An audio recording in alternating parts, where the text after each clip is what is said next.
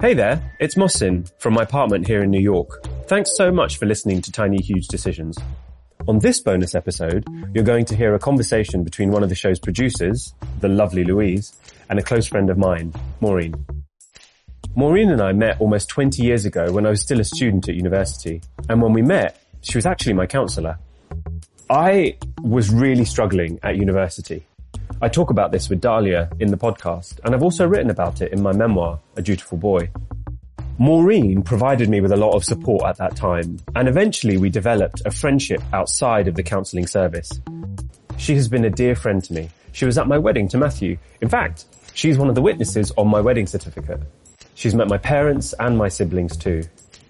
By now, she is more like family. In making this series, I put the producers in touch with Maureen to get some insight into my years at school. The conversation didn't make it into the show, but I think it gives some really interesting perspective on this part of my life. And it's incredible to hear her remember how important creating my own family was to me, even back then.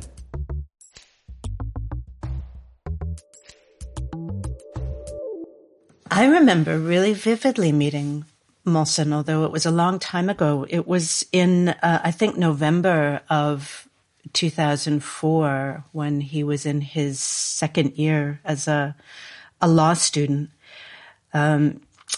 He had requested a counseling appointment. The first words he spoke were something along the lines of, I'm gay and I'm Muslim, and I'm not sure why I'm here because I'm sure there's nothing that you can do for me. And I replied that if he meant I couldn't make him not gay, he was probably right.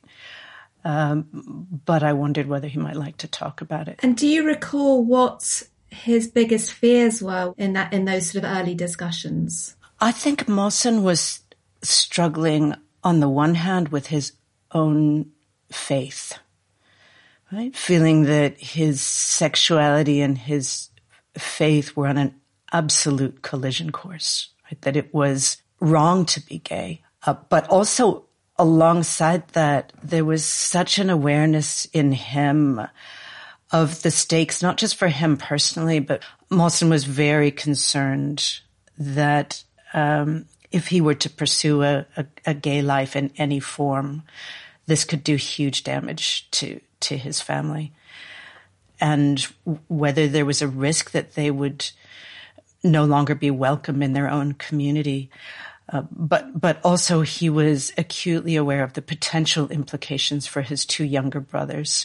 And he was very concerned that they might, for example, not be able to marry if potential partners knew that they had a gay brother.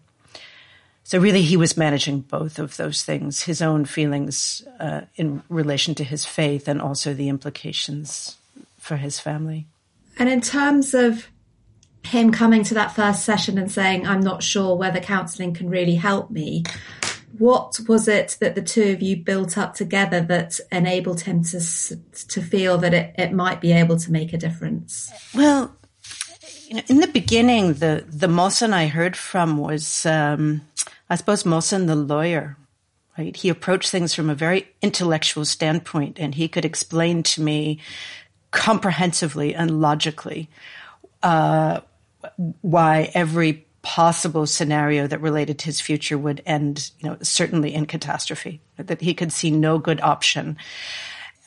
I think a really important turning point was getting Mohsin to start speaking from his gay self. I can remember pointing out that, gay Mohsin never comes here, right, to these sessions. A perfect Mohsin comes here and tells me how difficult gay Mohsin is making perfect Mohsin's life. It was at that point that he began to acknowledge to himself how really painful and difficult this journey had been for him. So that was when he began to tell me stories about how at around the age of 8 or 9 he had become aware that he liked men, and he spoke about through much of his adolescence, having prayed 5 times a day, year after year, and every time praying not to be gay. He talked about the pilgrimages that he'd made with his family every year to Syria, and how his father had assured him that whatever prayer he offered, if it came from his heart, would be answered. And so every year he would go to Syria and pray fervently not to be gay. So I think the acknowledgement to himself of his own pain and how hard he had tried to follow that path was really important in opening up some different possibilities. And how was that pain manifesting itself when he came to see you in terms of what he was dealing with at uni? Oh, gosh. I think the way Mohsen managed his sexuality for a long time was to try to fill every waking moment with other things. So he tried really hard to ensure that there was never room for thoughts about his sexuality or his hopes or desires for himself to take up any space in his own mind, and had a real terror of ever being alone with himself or alone with his own thoughts. So I think one of the things that was so difficult about this period for Mohsen was that he began to allow some space for those thoughts, just to be with himself and to cautiously allow himself to acknowledge what he felt. And I think long term that was incredibly important for his development and for his health. But short term, it was tremendously difficult because for the first time he was having to hold that really extreme conflict between what he was asking of himself in terms of life choices and what he actually felt on the inside. What he knew about who he authentically was. And in terms of Mohsen starting to voice some of these feelings and thoughts, what was the support available to him that you could offer and beyond you? In the early days when Mohsen was acknowledging his sexuality to himself, I think he was very, very alone. Mohsen had wonderful friends. I think he's always had a knack for friendship. He's good at connecting with people. He's a very warm person. So it's not that there weren't people around him, but that this was such a huge step for him. And thinking back to 2004, I can remember searching high and low for information about whether there might be some sort of support group for gay Muslims, and discovering that there really wasn't anything at that time. In fact, the only group that existed that I was able to learn about was a group that met in London under conditions of real secrecy. They didn't disclose the meeting location until just before the meeting. People would often not use their real names. The whole purpose of a support group is to feel really safe, and just the conditions of that kind of support group felt anything but safe. So there really wasn't a lot of support around. And I think also with social media, with the speed at which information travels, it was really difficult for Mohsen to feel that he could disclose anything to anyone safely, without that information traveling further than he was really prepared to deal with. And of course, at this point at university, he's got a high profile role as president of his college, and he's kind of keeping the secret about the internal turmoil that he's going through. How How concerned did you get for him across that sort of year? Because in his book, he does talk about really hitting rock bottom at one point. I was very concerned for Mohsen.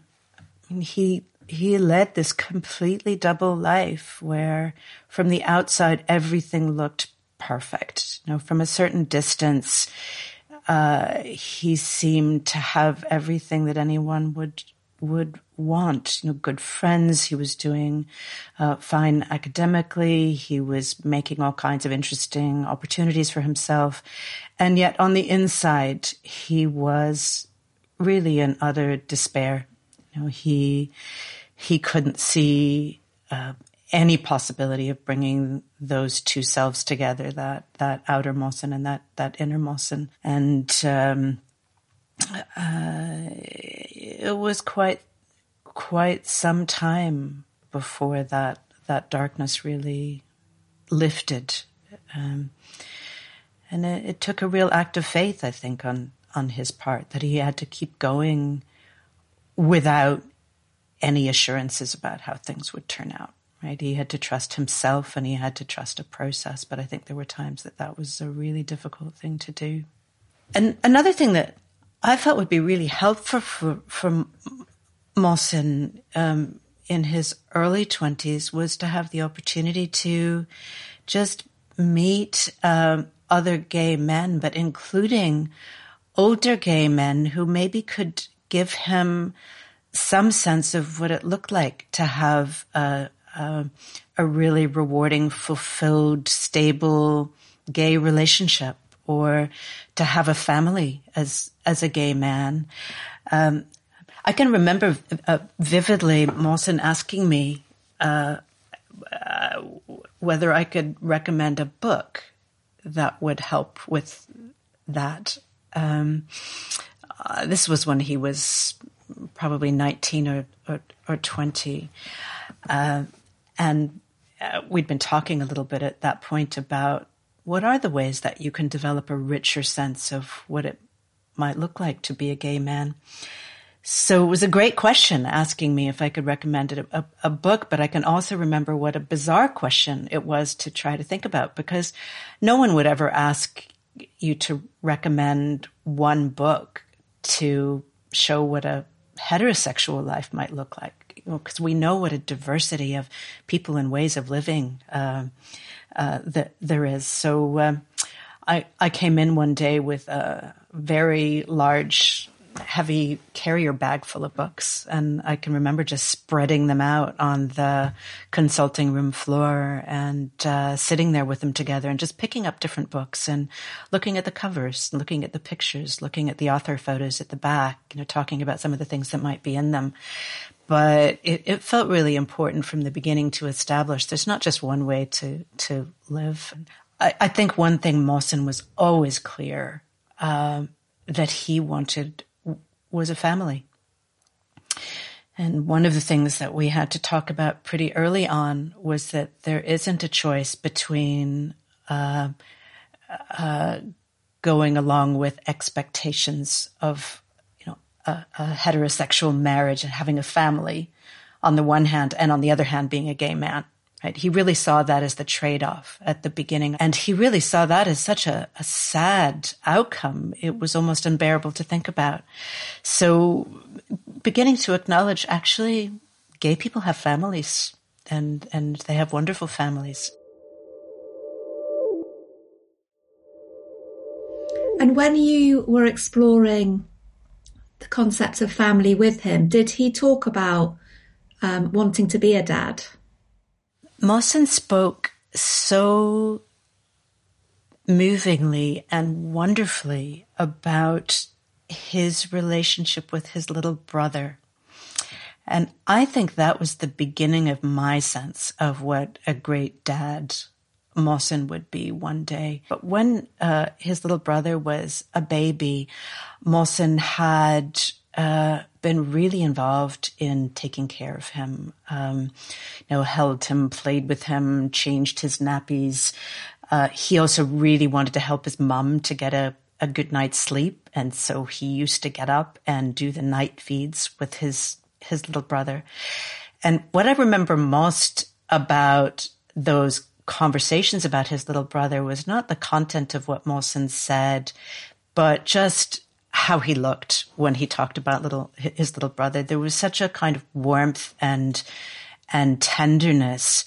And actually at every stage in his little brother's life, it's been so important to him to be a good big brother and to work out what that means and to be really respectful of his little brother as an individual in his own right, but also to be present and enabling in whatever way he could. But it was really clear to me that this role of being a nurturer was a really important part of who Mohsen is. But also, Mohsen has frequently spoken over the years about how much it means to him to have a family in the future, and wondering about whether he would meet the right person. I know when he got to the stage of life when he wasn't dating just for the enjoyment of dating, but was really looking for a long-term relationship, a really big part of that was wanting to make a family with someone. And it's wonderful to see him at a place now where he's really ready to move forward with that and has found the right person and has such a wonderful, solid relationship. And there is that readiness to take the next step together. And have you talked much about the sort of surrogacy exploration that Mohsen and Matthew and Dahlia are undertaking together? Yeah, we've talked a lot about the practicalities of the process of having children, which is part of this, has to be part of this. And we've had conversations about the practicalities that long predate the specific discussions that Mohsen and Dahlia have been having. So I suppose when I reflect on the thought process about surrogacy, what I'm remembering is a conversation in which Mohsen said something to me like, but of course I could never let any of my female friends offer to do this, right? He took this as a given that could never be the solution. And I interrupted him and said, well, why? Why not? That would seem from my vantage point like a really good possibility to pursue. And you have such good, long-standing friendships with some really wonderful women. If one of them felt moved to offer this to you, why would you not seize that opportunity with both hands? And I think he was a little bit taken aback. I think it's been really important to Mohsen that no one ever feel pressured to do anything that's wrong for them in order to help him. So I think he was really trying to manage his own feelings about the process, wanting to keep them in check and not wanting to hope for that solution, lest his friend, Dahlia in this instance, discern that hope and as a result put too much pressure on herself to respond to that hope by fulfilling it. And yet I think it's a wonderful thing that he has now been more open to that possibility and that he and Dahlia are exploring that.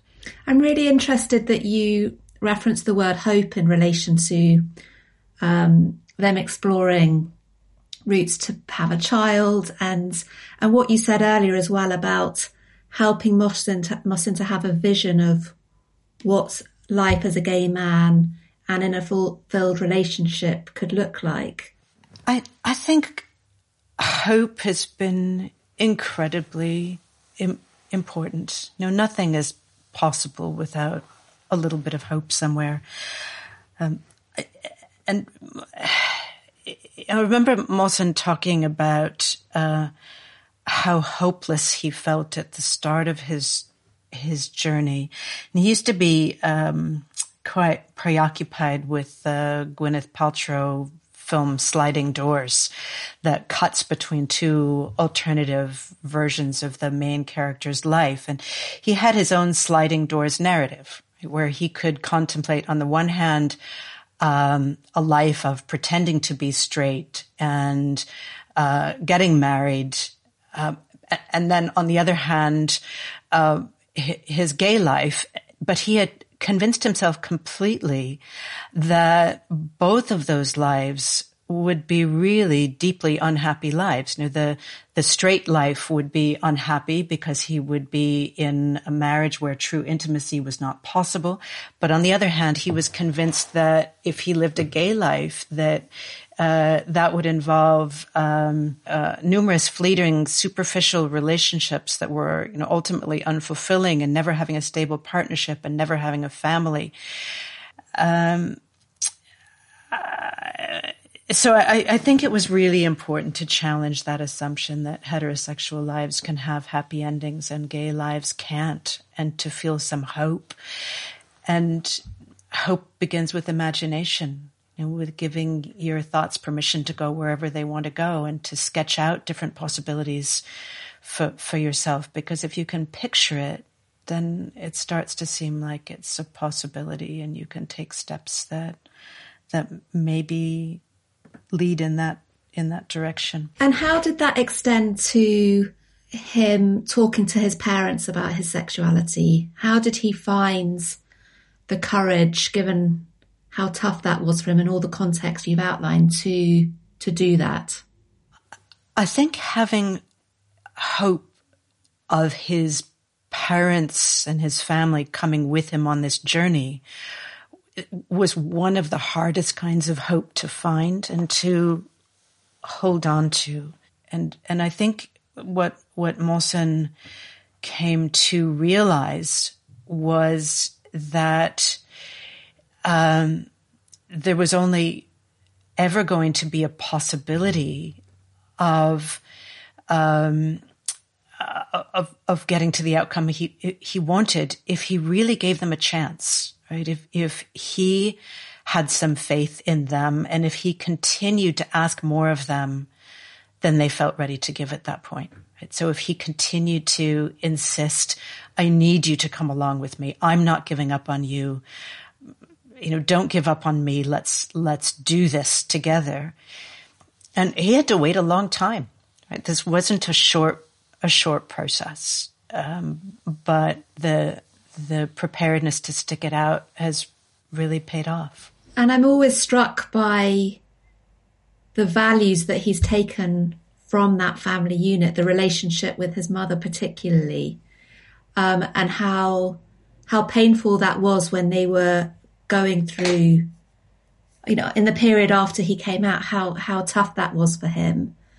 But when you think about where they've got to now, how do you think about that sort of journey that Mohsen and his mother particularly have been on? Well, Mohsen and his mother have been on the most remarkable journey. So Mohsen was really the center of her world when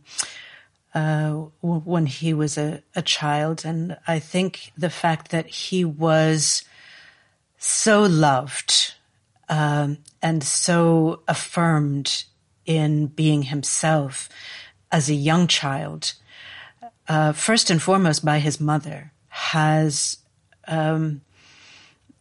really accounted to a huge extent for his ability to navigate the difficult territory that he's navigated since that time. You know, he was very much a loved child and a secure child, and he had a tremendous confidence that was really helpful to him. So she gave him that gift. And although it was really difficult for his mother for a long time, and she had a lot of her own hard work to do to get to where she is now, it's a process that they went through together, not continuously together. There were elements of that journey that had to be separate journeys, but I think they've always come back together. And it's been a really wonderful thing to see. And when you look back on that period where they were both working towards what they've now achieved, which is acceptance of each other, and Mawson's mum and family having met Matthew, is there a particular moment or a turning point that you can see sort of made the difference for either the two of them or for Mawson's mum? I think probably the most important turning point was the moment when Mawson's mother met Matthew.